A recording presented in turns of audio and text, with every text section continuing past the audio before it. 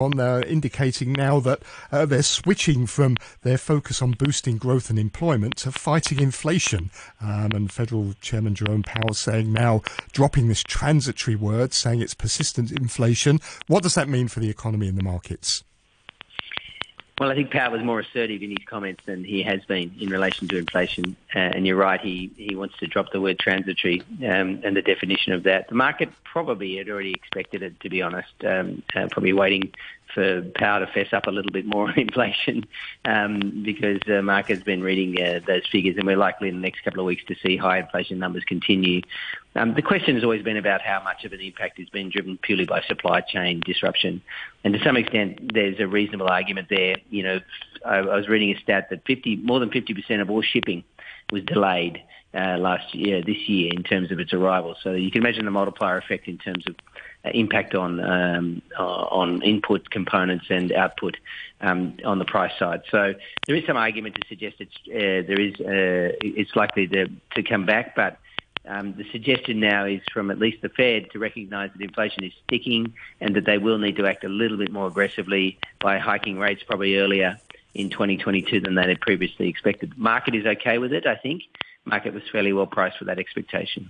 Toby, thanks very much. Have a great weekend. That's Toby Lawson, who is the CEO of Societe Generale India. You're listening to Money Talk on RTHK Radio 3. Let's take a final look at the markets for this week. In Australia, the ASX 200 up 0.25%. Stocks in Japan turning around now. They're up 0.1% in the Nikkei 225. The Kospi in South Korea is down about 0.25%. Looks like the Hang Seng is going to open about 80 points lower in just under an hour's time. Brent crude oil trading at $70.39 a barrel.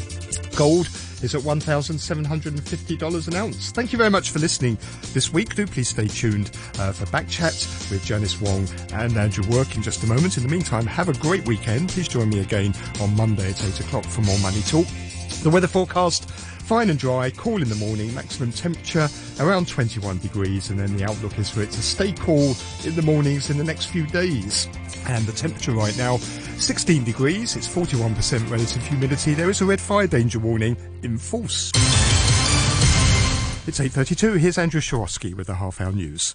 The United States has reinstated a controversial migration policy that orders asylum seekers to return to Mexico while they wait for their applications to be processed.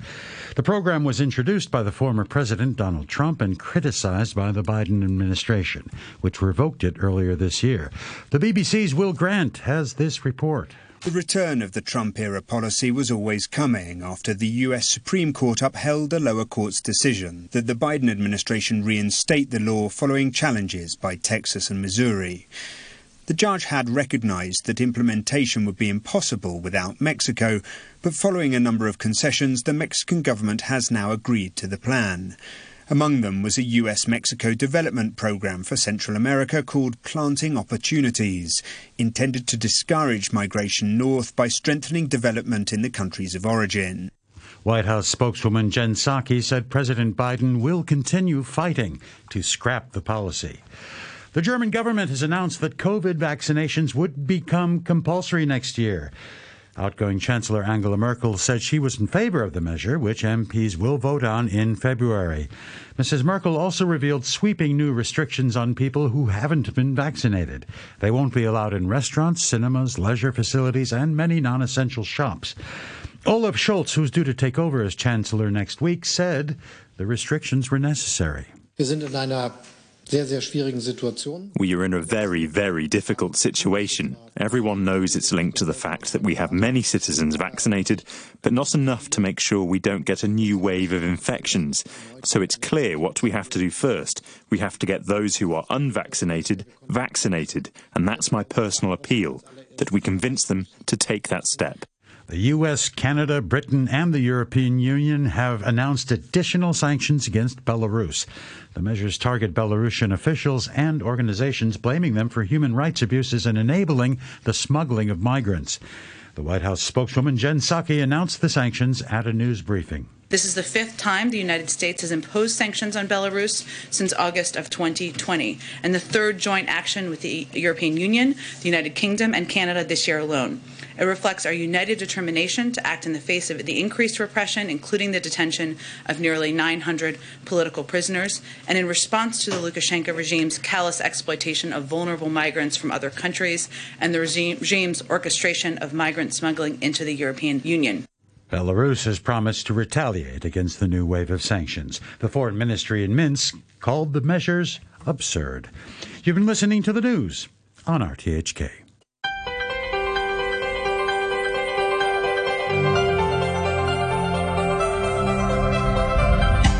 Good morning and welcome to Backchat. I'm Janice Wong and your co-host today is Andrew Work. Good morning, Andrew. Good morning, Janice.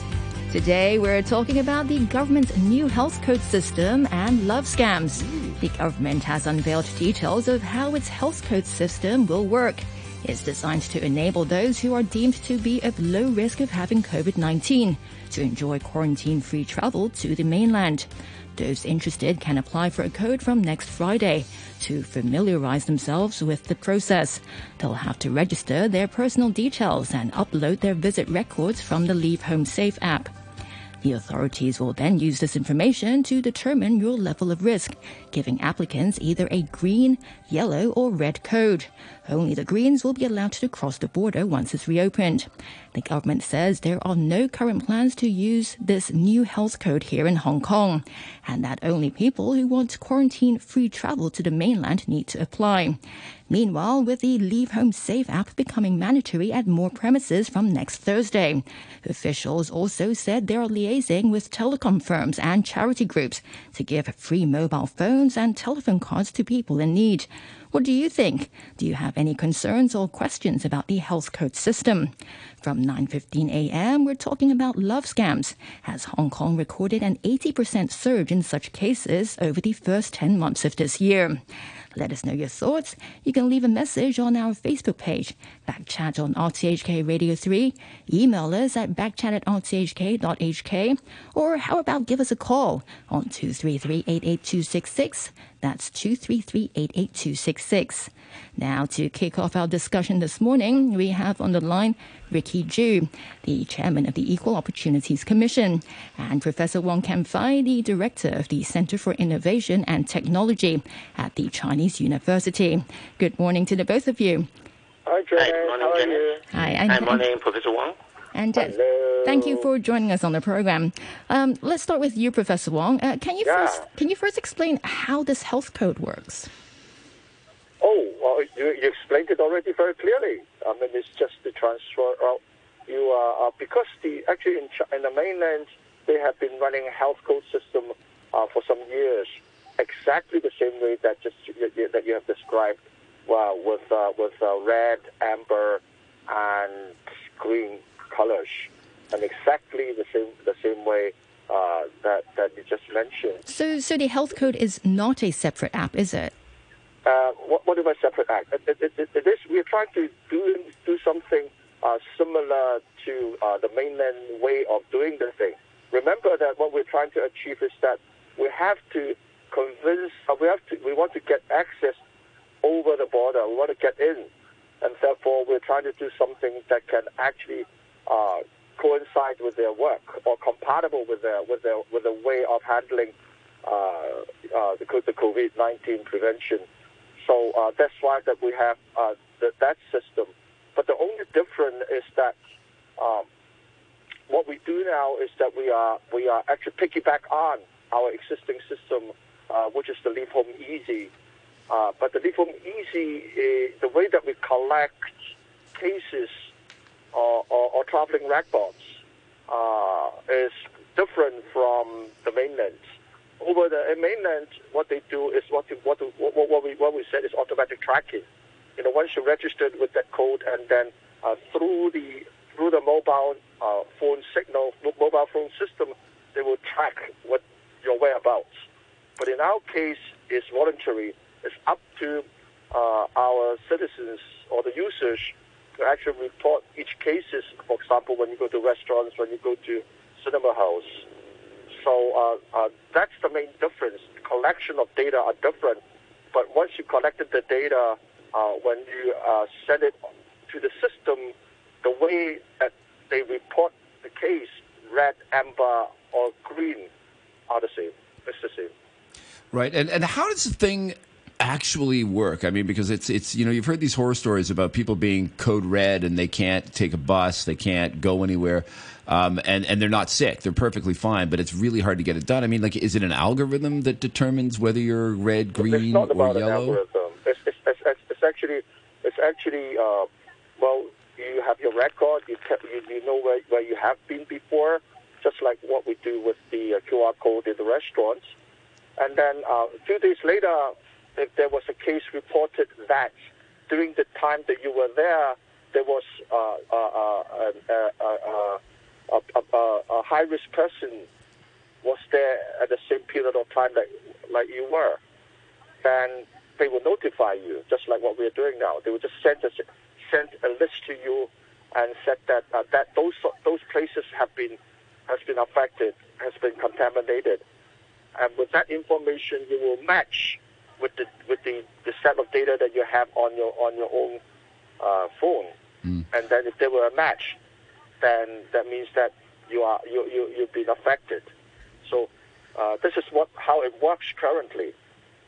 Yeah, and how big is the radius? Is done on your phone. But what we're trying to do now is put that whole operation onto the system, which is like a centralized system, and the whole checking part will be done by the government or done by the system, rather than done by the phone itself.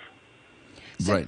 So the green QR code will mean that we can cross the border. Does that mean that once we cross the border, we have to download the mainland's version of the health code app? No, not at this stage. Not at this stage. The idea is just that it's like a visa.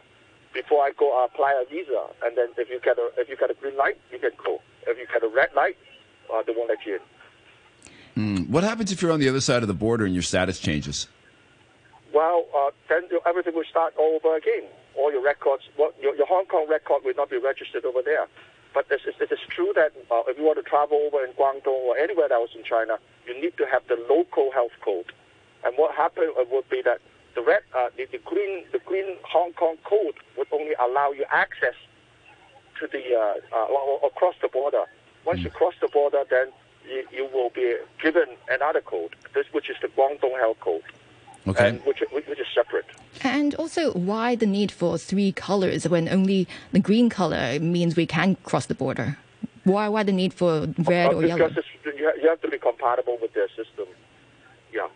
Yeah, but Janet's asking, what's the difference between amber and red? If green means go and amber and red both mean stop. Red means that you are already affected. You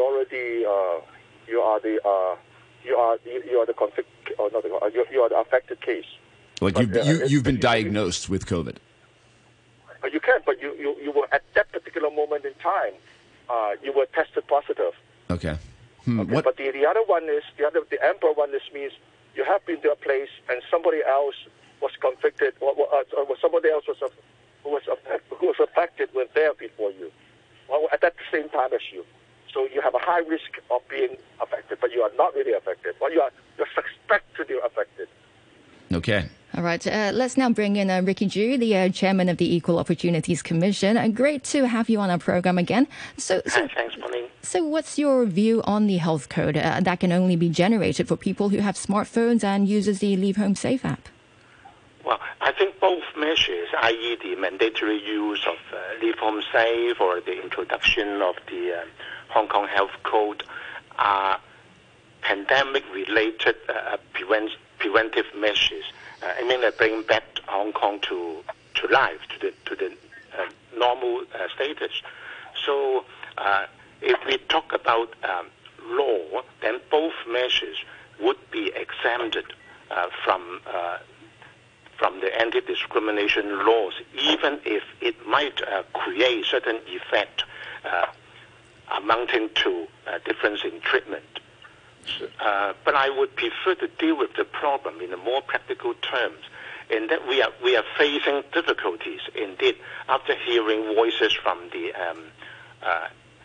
minority groups like visually impaired person, the elderly, or low income groups, that they do have some practical difficulties in using both measures.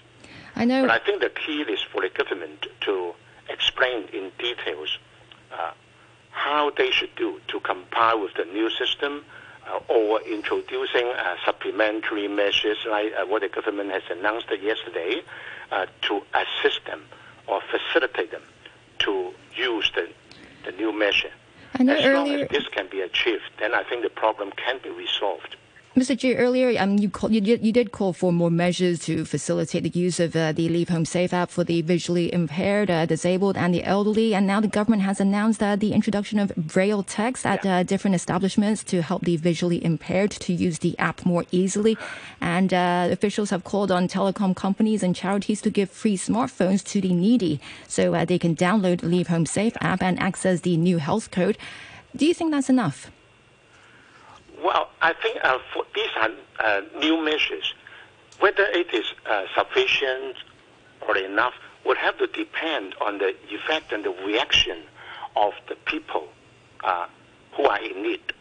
So after the government would actually implement all these measures, and I would suggest the government to continue monitoring the reaction and the feedback and the effect of all these measures, and then they would know whether or not they are sufficient, whether or not additional measures need to be introduced.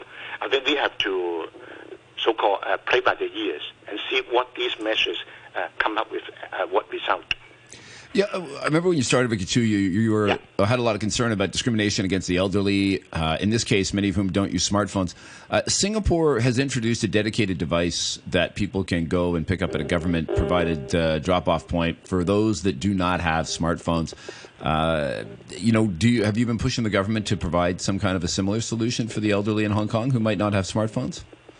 Yeah, thanks, Andrews, for the question. Yeah, the device developed by Singapore was not specifically mentioned in our submission to the government lately, but of course in our recommendation we mentioned about government considering whether it is feasible to use device that people can easily carry on the body. So I think the device from developed in Singapore can certainly be a good reference for the government to consider. But then, of course, I understand that technological factor would come in when considering which device should be used, and I would leave this matter to our technical experts like the ITB. And these Professor Wong? Comment on that. Okay, Professor Wong. So this sort of dongles have been using in Singapore. The problem is user-friendliness. I mean, you have two systems running, then that make it very difficult. And then imagine that you have the elderly. I mean, asking them to bring up to take the phone itself is not easy.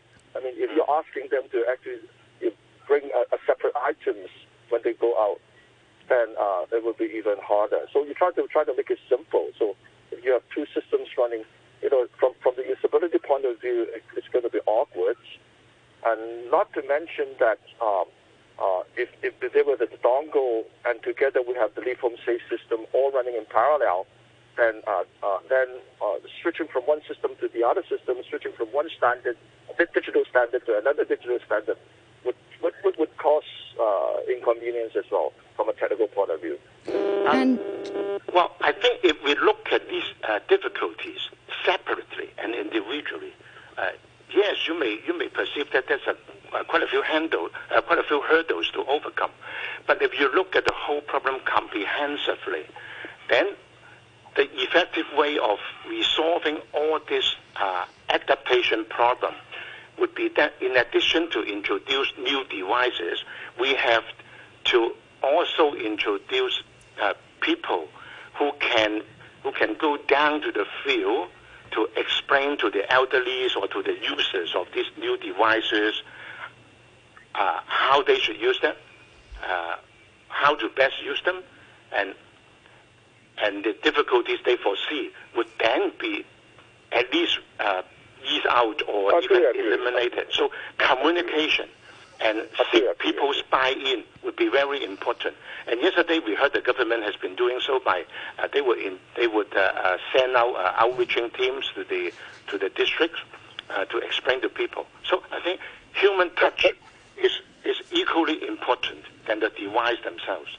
But the buy-in thing, obviously I completely agree. I mean, when we talk about technology diffusion, we always talk about buy-in. But when we set the buy-in thing, it would be easier just to tell them one device, to explain to them how to use one device than two. So if you were to introduce a dongle, for example, then you will have to go down and explain to them, oh, in this situation, you should use your phone, and in the other situation, you should use your dongle. It will be hard. It will be much harder for the for the promotion part of it. Yeah, but the dongle is just for people that don't have phones. Yeah, for the elderly, particularly. We're talking about the underprivileged. We're talking about the elderly as well. Yeah. And these latest anti-pandemic measures, they don't just affect the elderly or the disabled. It also affects those who are separated from their family across the border. To find out more, let's now bring in Shilai Shan from the Society for Community Organization. Good morning, Ms. C. Hey, good morning. Thanks for joining us on the program. Can you give us an idea how many people or how many families may be separated from their relatives or family on the mainland right now? Oh, I don't know. I think maybe because in the past we have around 100,000 of people. They are always going out to China and Hong Kong to work or other anything. So there are many actually they cannot go now because of the cost of border. Yeah. And do most of them have access to smartphones? Pardon? Do most of them have access to smartphones? No, I think not all of them. And actually, in the government they have a survey on Hong Kong people, how many of them they have the smartphone or not, or even don't have a phone. There is around 13,000 people. They don't have a smartphone or don't even have a phone in Hong Kong. And the government is calling on charities and telecom companies to give out free phones to those in need. Do you think that's enough? Yeah, if they have the phone for them and have their data or the card for them, that would be much helpful. But I think for some people, for example, the elderly, there should be some classes to teach them how to use it. Because we find elderly actually they are not only the money problem, but also they don't know how to use it. Yeah, that's a problem. I mean, does nobody kind of pause when you say, yeah, sure, telecoms companies give out 500,000 phones? That's a lot. That's a lot to ask of private companies. You know what I mean? Pardon? It's a lot to ask of private companies. You know, we don't go to the grocery stores and say, hey, by the way, we just want you to feed another 500,000 people. I mean, that's a big ask. But it's not the case. There's only needed people who would get the phone. You still have to apply for it. I mean, it's not just that I give it out freely. You still have to go through for some. Why do they have to work together with the social workers? Because those are the people who will be the gatekeeper, and only the needy people will get. Only the needy people will get the free phone. So who's going to pay for the administration? That's a lot. That's a lot of people to hire to sort through all that and review those applications. This is the government's work. In fact, it's a tripartite thing. As you just mentioned, the telephone company, the social worker, as well as the government. The government has to pay something, and that's why some people, if they don't appreciate that, then I don't know. I mean, we should appreciate that. I mean, the government is really willing to put out some money. And in fact, there's also ridiculous comments about, we give out the phones. What happened if this guy who get the phone will turn around and sell the phone? People say something like that. I think that is nonsense. I mean, it's unrealistic. What we are trying to do here in the government, I think, is doing the right thing. We're caring about, we're solving the problem of inclusion. I mean, we want everyone to be able to use the thing, and therefore the government is actually thinking of different means, even including I mean, if the government's going to make a policy, then I guess they have to pay for it. So, yeah, which makes sense. Yeah. All right, I have an email here. It says, it's from Krishnan. It says, Dear Backchat, privacy issues raised related to the government app is purely due to lack of trust. These issues are being raised by people who willingly let online platforms of Google, Amazon, Spotify, Microsoft, HKTV Mall collect personal data, promising the user a better experience. Time for the government spin doctors to get to work. That email from Krishnan. Any comments on that? Well, he's right. Well, actually, when you think about it, you're using a phone. The phone itself is unsafe in terms of privacy. I mean, your operator knows where you are. Using your octopus is the same. So, well, we accept that because we get value out of this whole operation. And then, and it's only. But when the government is doing something, it's all about anti-government sentiments that makes you not accepting this very well thought out plan, but because you just do not trust the government. That's what it is. Yeah, Tsilai Shan, do you see that kind of resistance in your constituency? I think the government, they should say clearly to the public the information only used for the anti-COVID-19 the measures. So people, they will feel more secured. Yeah, but of course, for the grassroots people, they were concerned about more is whether they can cross border and then they can because some of them they separate with their family for a long time. Yeah. Well, firstly, I think there's a data privacy law or data privacy ordinance which actually protects the usage of how data can be used. So the legal part of it is handled. But I also want to mention about the theory of reluctance to change. Every time we want to make a change, people are reluctant and think of all the excuses. Think about it. Think about Leave Home Easy when we first introduced the thing a year ago. People were reluctant to actually do it. But now they find that it is okay, it's convenient, so they keep on doing it. Even now, we are actually offering something that we offer a year ago. We said that a year ago. We said that we should. Well, people think that we should not put any data up into a central server for processing. That's what we are doing now. But people start to accept it now because they know that it's okay, it's fine, nothing harmful. So I think as a matter of time, will pick up. Don't worry. Well, is it because it was convenient, or is it because there was more of a carrot and stick effect in place? I mean, as the government mandates, you have to use the app for more places to go. People kind of, they don't like it, but they say, well, if I want to go to a restaurant, I guess I got to have the app finally. Well, this is incentive. But if you were to do it a year ago, I mean, the rejection, the people are more what is the word? Are more reluctant. Reject to this idea. Yeah. They would actually sound out loudly, but after a year, once they appreciate the convenience, then they are quite happy to accept it.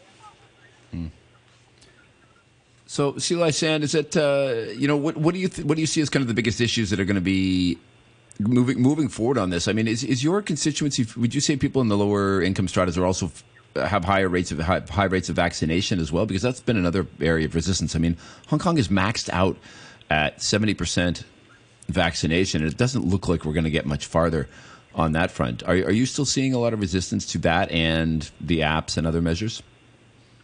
Yeah, I think for the grassroots, it's because they are not quite many of them. They don't have the smartphone and they are not used to use the app. Or even their smartphone, they have the smartphone and then they cannot to download so many because the memory is not enough. And not mention those that don't have and they don't know how to use it. So it's quite a painful process for them. Not only the financial problems, but also the skill, the knowledge to use it. All right, Ms. C. I'm afraid we have to take a short break for the news. And thank you very much again for joining us on Backchat this morning. That's Tsilai Shan from the Society for Community Organisation. Also, many thanks to Ricky Ju, the chairman of the Equal Opportunities Commission. And Professor Wong, you'll be staying with us for a bit longer so we can discuss the new health code after the news, when we'll also be joined by Professor Ivan Hong from the University of Hong Kong. And now the weather forecast, fine and very dry during the day with a top temperature of around 21 degrees. Right now it's 16 degrees. Relative humidity is 38%.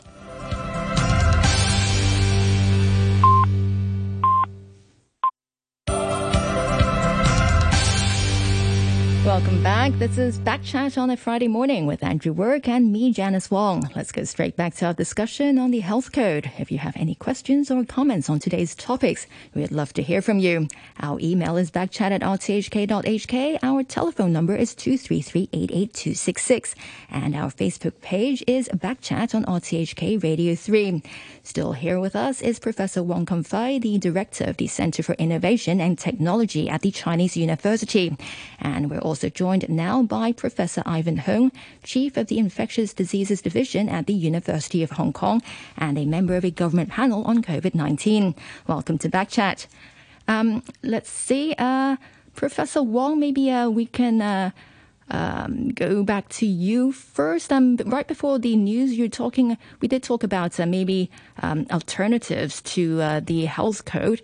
Do you think it is possible to have an alternative? Well, technically it's feasible, but operationally I think it's impractical. I mentioned about the maintaining a dual systems would not be easy. It just make it more complicated, especially for the underprivileged. So I think again, it's a practical problem. It's a practical issue. Technically, it's doable, but practically, it is not practical. It's impractical. Hey, Professor Hung, we're talking about this because of the kind of the announcement of the implementation of a new app that is going to enable people to finally travel quarantine-free in and out of China. Given from what you've seen in terms of disease transmission across borders and other places and their measures, what's your take on how effective this is going to be in actually? Well, but there's a misunderstanding. The whatever record that you have would not be transferred.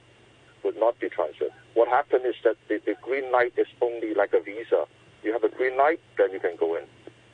Yeah, I mean, but the question is, how effective do you think this is going to be in helping to stop the spread of disease? I mean, from the Hong Kong side, we haven't had any local transmissions for months and months and months. Right. Yeah. So, I mean, is it really all that necessary? Well, of course, it's necessary. I mean, it's not just that you think that you are clean. You have to let people know that.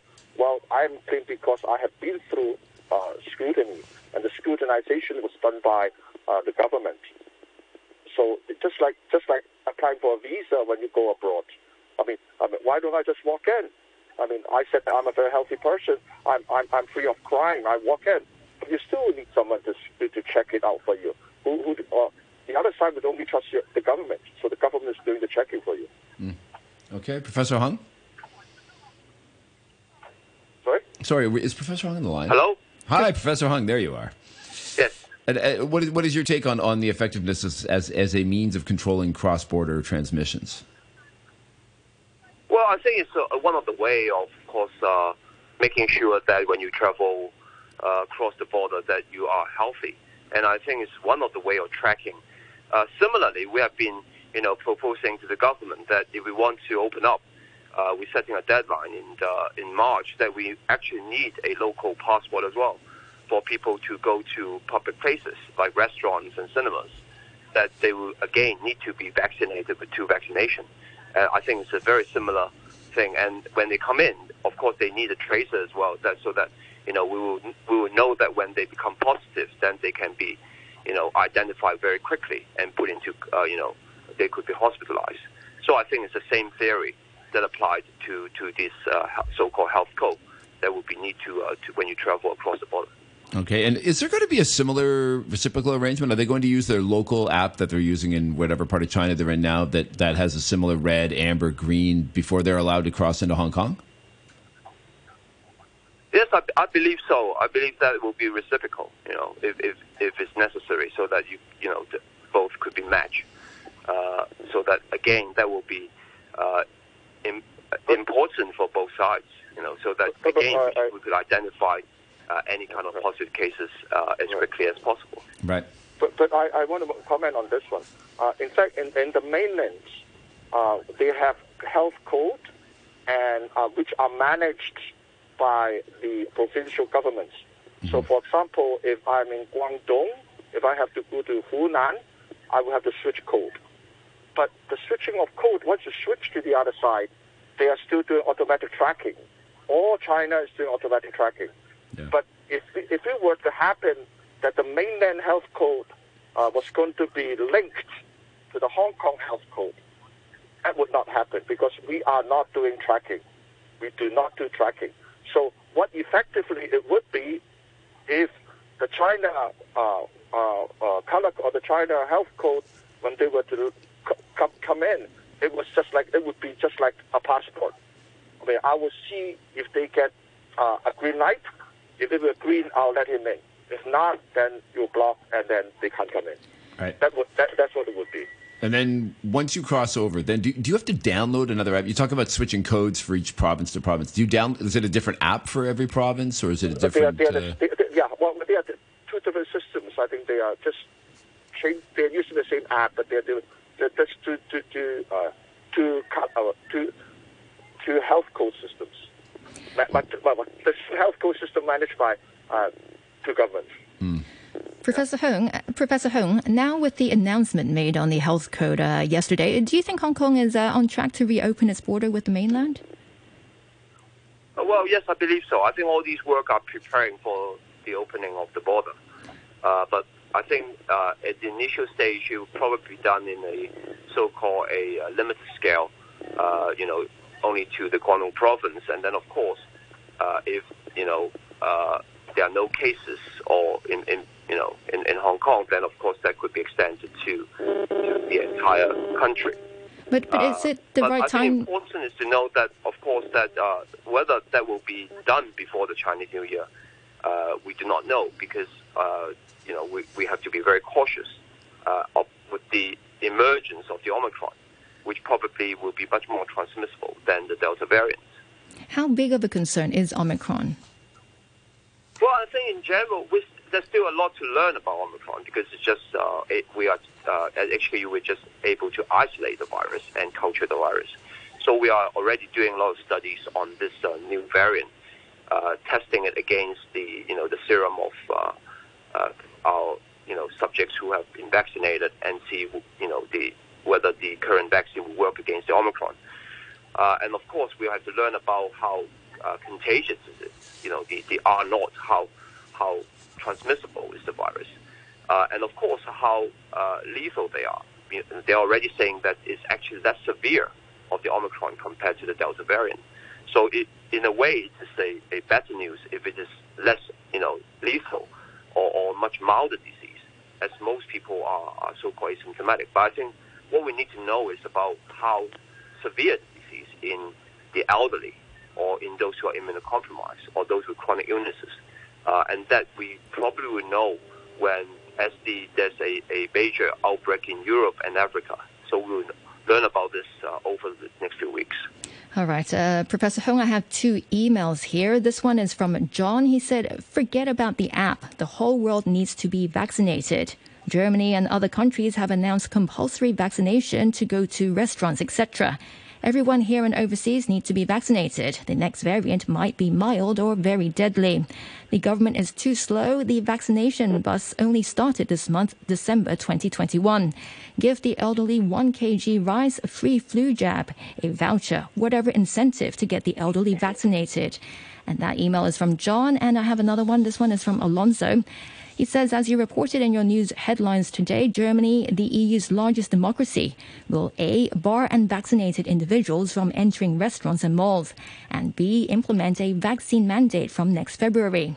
Hong Kong should enact similar legislation. Otherwise, our current 17% vax rate, I'm sure he doesn't mean 17%. He means 17% vaccination rate among the over 80 age group will struggle to improve. And that was from Alonso. So, Professor Hong, what do you think? Do we need something similar? I actually agree with them. I think it's we need to make it mandate.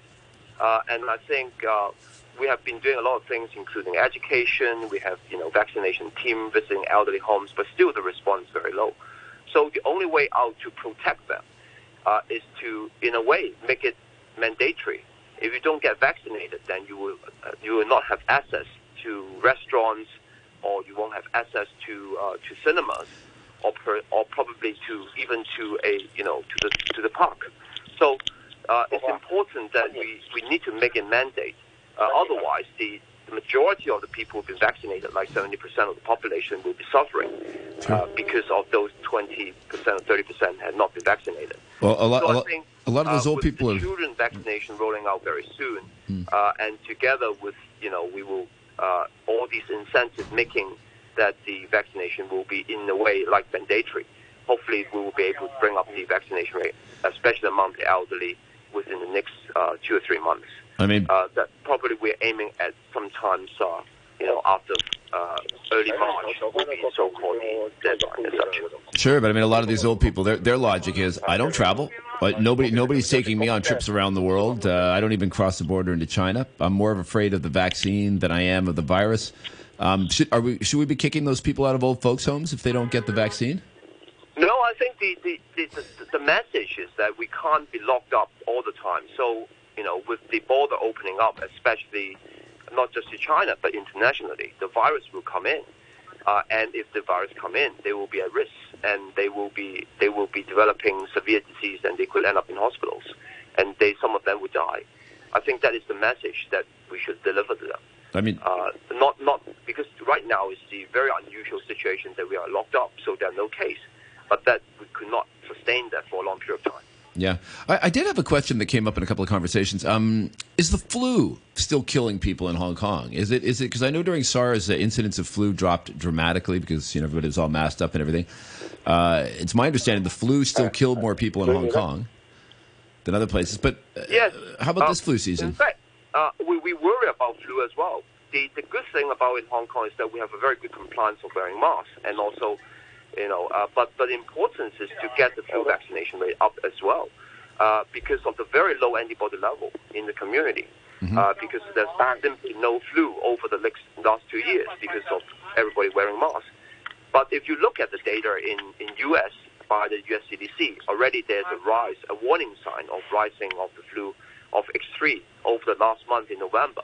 And the same in China as well. There's a rising of incidence in flu B. So I think it's very important to get people vaccinated for flu vaccination, especially the elderly and those chronic illnesses, and also be very compliant to wearing masks. That will hopefully be able to stop the flu outbreak as well. Okay. And I have another email here. This one is from Sim. He says, from Simon. He says, all this talk of health apps and people who don't have phones is hilarious. I can't help feel this is like moving deck chairs around on the Titanic. The government seems to like seeing us go around in circles over this stuff. That way they don't have to ever reopen Hong Kong. Professor Wong? Yes. Did you hear that? What do you think? What do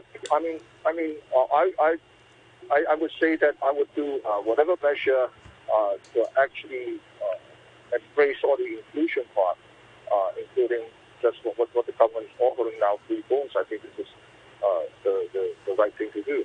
I mean, we have to have a start. We have to kick it off. I mean, we have been waiting for the gate to open for a long time. It's not me and you. I mean, everyone. There are people doing business. There are people. Families separated, and then I think we need to open it as soon as possible. I think the app thing is a must. We must do it as soon as possible. All right. And going back to you, Professor Hung, looking at the Omicron cases in Hong Kong so far, your colleague, Professor Yuen Kwok Yung, he believes Omicron may be more transmissive than Delta, and you seem to think so too. Why is that? Well, I think we are witnessing basically the Omicron spread over the world. So if we able to identify within a few days, and already the Omicron variants is all over Africa and Europe and globally, in fact. So we are seeing that it's actually very transmissible. And also, we're seeing that, of course, people who have been previously infected, they have recovered, and now they have acquired the Omicron as well. So we believe that it is probably more transmissible than the Delta variant. Of course, we will know that over the next few weeks, because then if that becomes the predominant strain, then of course the majority of the cases will be Omicron, replacing Delta as the predominant variant. Yeah, but again, we have yet to see. We will know in the next few weeks. Yeah, but my understanding is at this point, the only place that Omicron is out competing Delta is in South Africa. And when you say Omicron's all over the world, it's like one case in Germany. America just found one case. I mean, their first one. I mean, it's just a handful in some of these countries, right?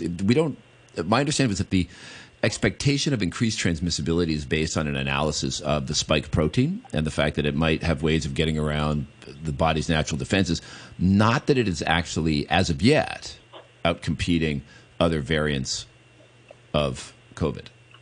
Is that fair?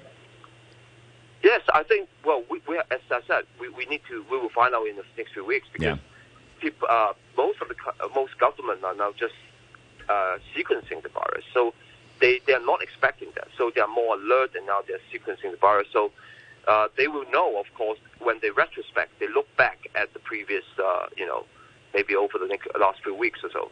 Then they look at the specimen. Then, of course, they will be able to identify, whether they are Omicron or whether they are Delta. And of course, we will see how transmissible this virus will be over the next few weeks. Yeah, because I think the Dutch have said that they've already identified cases that they hadn't previously diagnosed as Omicron. They've gone back and found out that they were Omicron and that they were present in the population before the supposed first case from Africa came, suggesting that it was there before anybody from South Africa showed up with it. And Professor Hung, just finally, what advice do you have for people who plan to go away for Christmas? I mean, should they do so? Well, I think the important thing for people going away for Christmas is that they, if they're going to high-risk countries, they should get the booster shot, if possible. And, of course, they should be compliant to wearing masks, especially in public places and in indoors. So that will be the most important thing to prevent both COVID and also again influenza.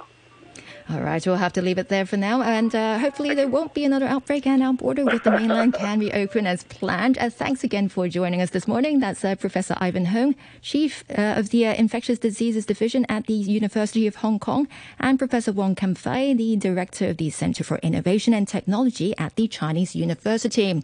It's now 20 minutes past 9, and it's time to turn to our final topic today, and that's love scams, which according to police figures is on the rise amid the pandemic. And just on Wednesday, 20 people were arrested on suspicion of money laundering over alleged online dating scams involving a total of 15 million Hong Kong dollars.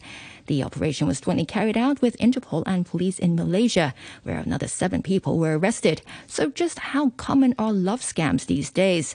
To comment, we're joined on the line now by Valentina Tudos, a dating and relationship coach. Welcome to Backchat. Hello. Good morning. Good morning. So are you surprised that love scams are on the rise during the pandemic? Definitely not. This is paradise for scammers. All right, and what makes it so easy or so wonderful for them? Well, the fact that they have a really good excuse for never being able to meet in person. One of the hallmarks of dating scams is unavailability, the inability of the scammer to be present with the person to their victim, so to speak. So they can claim that obviously they're in quarantine, they cannot travel, that they're stuck in a particular location. So they do everything that they are very well trained to create this connection with the person, love bombing and all sorts of different psychological techniques and tools to get this connection and intimacy, and then they never actually have to deliver. So the pandemic has offered a wonderful opportunity for love scams. You dropped, I think, maybe a technical term in the biz there. What is love bombing? Oh, love bombing is the practice of literally overwhelming the victim with attention, with affection. So when someone says, I love you in the first day or second day, where they start talking about commitment, they start talking about a life together, considering that the vast majority of the victims tend to be quite emotionally weak or vulnerable, let's say, due to divorce or different personal situations. When someone pays so much attention to a person who's never received attention, it's so overwhelming, and it immediately gets them hooked, so to speak. Mm. And what is kind of the psychology at play there? Because, when men tend to get taken by things, somebody has to show up. Do you know what I mean? It seems like these online and over the phone things seem to be predominantly women, or is that a misperception that I've got, or do the statistics bear that out? And if it is, like, what is it about the psychology that's at play there? Well, it really is a matter of finding the right victim. So when people put on their online dating profile, for example, words like new on this app, just divorced, been through a lot, it's almost like you're inviting these scammers to come and sort of pounce on you, because obviously they're targeting people who are emotionally unstable or who are emotionally vulnerable because they've never received the love. They have gone through a lot of difficult situations. So the psychology is that these days, even though you're not present, the world is essentially a village, so you can have connections with people all over the world. But these things have actually gone on for much longer than, the last 2 years. Obviously, dating scams have been an issue for a very long time, and it's actually an industry. It actually does happen to men and to women. Mm-hmm. In fact, a lot of men, if you go on dating apps, would say, I'm not interested in crypto, I'm not interested in investments, I'm not interested in buying you gifts. And this is just a sign that clearly these sort of situations occur quite often. So these men have had the experience of being asked to invest in businesses and so on. For female victims, they usually get asked for contributions to a business investment, to say, I want to come and travel and see you, but I don't have the cash right now, even though the scammers pretend to be successful businessmen or investors and so on. I mean, of course, it's very easy to see through these scams if you're so inclined, but the vast majority of victims are choosing to ignore all the red flags and to just enjoy the attention and the so-called affection that they're receiving. Have you had any clients who have been victims of love scams before? Yes, several. Can you give some examples of what happened? Well, a client, for example, who was recently divorced, she has been through quite a toxic, difficult relationships before the divorce happened, did get scammed for, I can't remember exactly the amount of money, but I think maybe at least 100,000 Hong Kong dollars. And it was a while ago, I have to say, before the pandemic, this particular case that I'm referring to. It was someone pretending to want to come to Hong Kong and visit, but for some reason being in some cash flow difficulties. And, it's a very, very classic story. As a result of that, she became hyper-vigilant and created all these belief systems where every single person that she would meet would be suspicious, let's say. So even something as simple as a good morning message would trigger her hypervigilance, because obviously once she's been burned, it was very difficult for her to trust other people. Other clients, it's very, very similar story. It's actually, you can see if you're, I've had personal experiences with scammers, and almost the ones that are professional literally have a script. And if you try to disturb the script or say something that will kind of throw them off, they actually ignore that and they just continue with their script as if you never said anything. So that's quite funny, a funny way to test what's going on. Yeah, kind of like the Cantonese telemarketers that call us 10 times a day. I've read stories about whole villages in places like Nigeria where everybody in the village is in on it. They support the guys that are making the calls. They have people that help them keep track of the 20 or 30 different relationships that they're managing to try to get money out of people at the same time. And then whenever they have a big score, they throw like a big village party. The complaint previously was that, among the Hong Kong police was like, listen, these people are like on the other side of the world. There's not much we can do about it. But has that changed? We're hearing about this big Interpol coordinated raid to catch people across borders. Is this a new movement in law enforcement to kind of stop throwing their hands up and say, no, actually, we can do something about this? Well, I cannot answer for the police. I'm not connected to the Interpol. So you say. Well, I'm not at liberty to say. Yeah. Well, look, the reality is that indeed, I would say 50% of the dating scams are actually for money. But I think it's important to also mention that a lot of these catfishing, this is the technical term or at least the colloquial term for dating scams, is not always about the money. Yes, obviously it is a criminal activity when it involves transfer of money, sending money to people that you've never met on the internet is never a good idea for obvious reasons. But actually, a lot of the time, these catfish don't always fish for money. They sometimes just want attention. They want to explore sexual fantasies. They simply want to feel that someone cares about them. And I've had, again, personal experiences with people who ultimately, when they got caught, confessed that they've never had a relationship, that they're actually very sad and very angry, and they wanted to try being someone else. And, of course, the Internet offers this anonymity and this possibility to change your identity and pretend to be your ideal self, even if you're far away from that ideal self in real life. All right, Valentina, just finally, with the pandemic, many people now rely on online dating apps. What should people watch out for? Well, there are a few very basic signs that someone is not who they say they are. I mean, first of all, when it's too good to be true, it's usually because it is. So there are a couple of things that the professional scammers do. So first of all, their pictures look like they're all models. So I'm not saying that there are not people who are very good looking and they're real, but you can see sometimes they're even putting pictures with Google picture watermark on their profiles, which is a bit silly. These are not the professional ones. Secondly, there's a distance between where you are, or they don't put age and location. So sometimes on dating apps you can have a global passport and you can be thousands of miles away.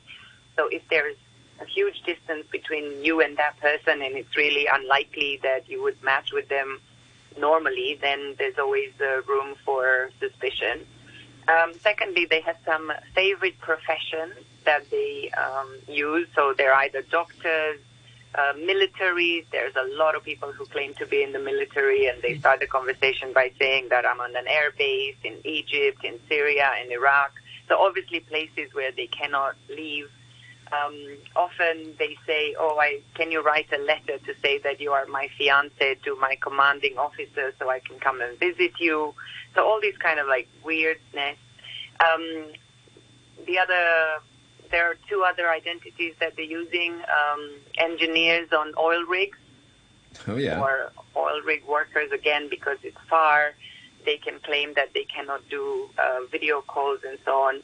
And this is what tends to happen. They say my camera is broken. Obviously, they do not want to reveal their true identity because, in general, they do not look like the picture that they put. But also mistakes in grammar, like when you're texting and you don't do video calls. If someone says they're American but their English is really poor, or they make really silly grammar mistakes, that's usually a sign that something is untrue. All right, Valentina.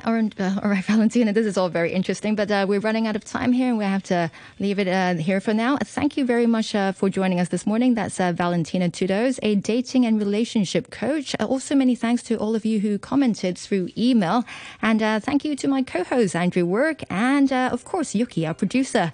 That's it for us this week. We'll be back at 8:30 on Monday. Now here's the weather. Fine and very dry during the day. The top temperature will be around 21 degrees. Winds moderate northerlies, fresh offshore at first. The red fire danger warning is now in force. Right now it's 17 degrees, relative humidity 39%. The government will introduce enhancements to the electoral arrangements for the coming elections.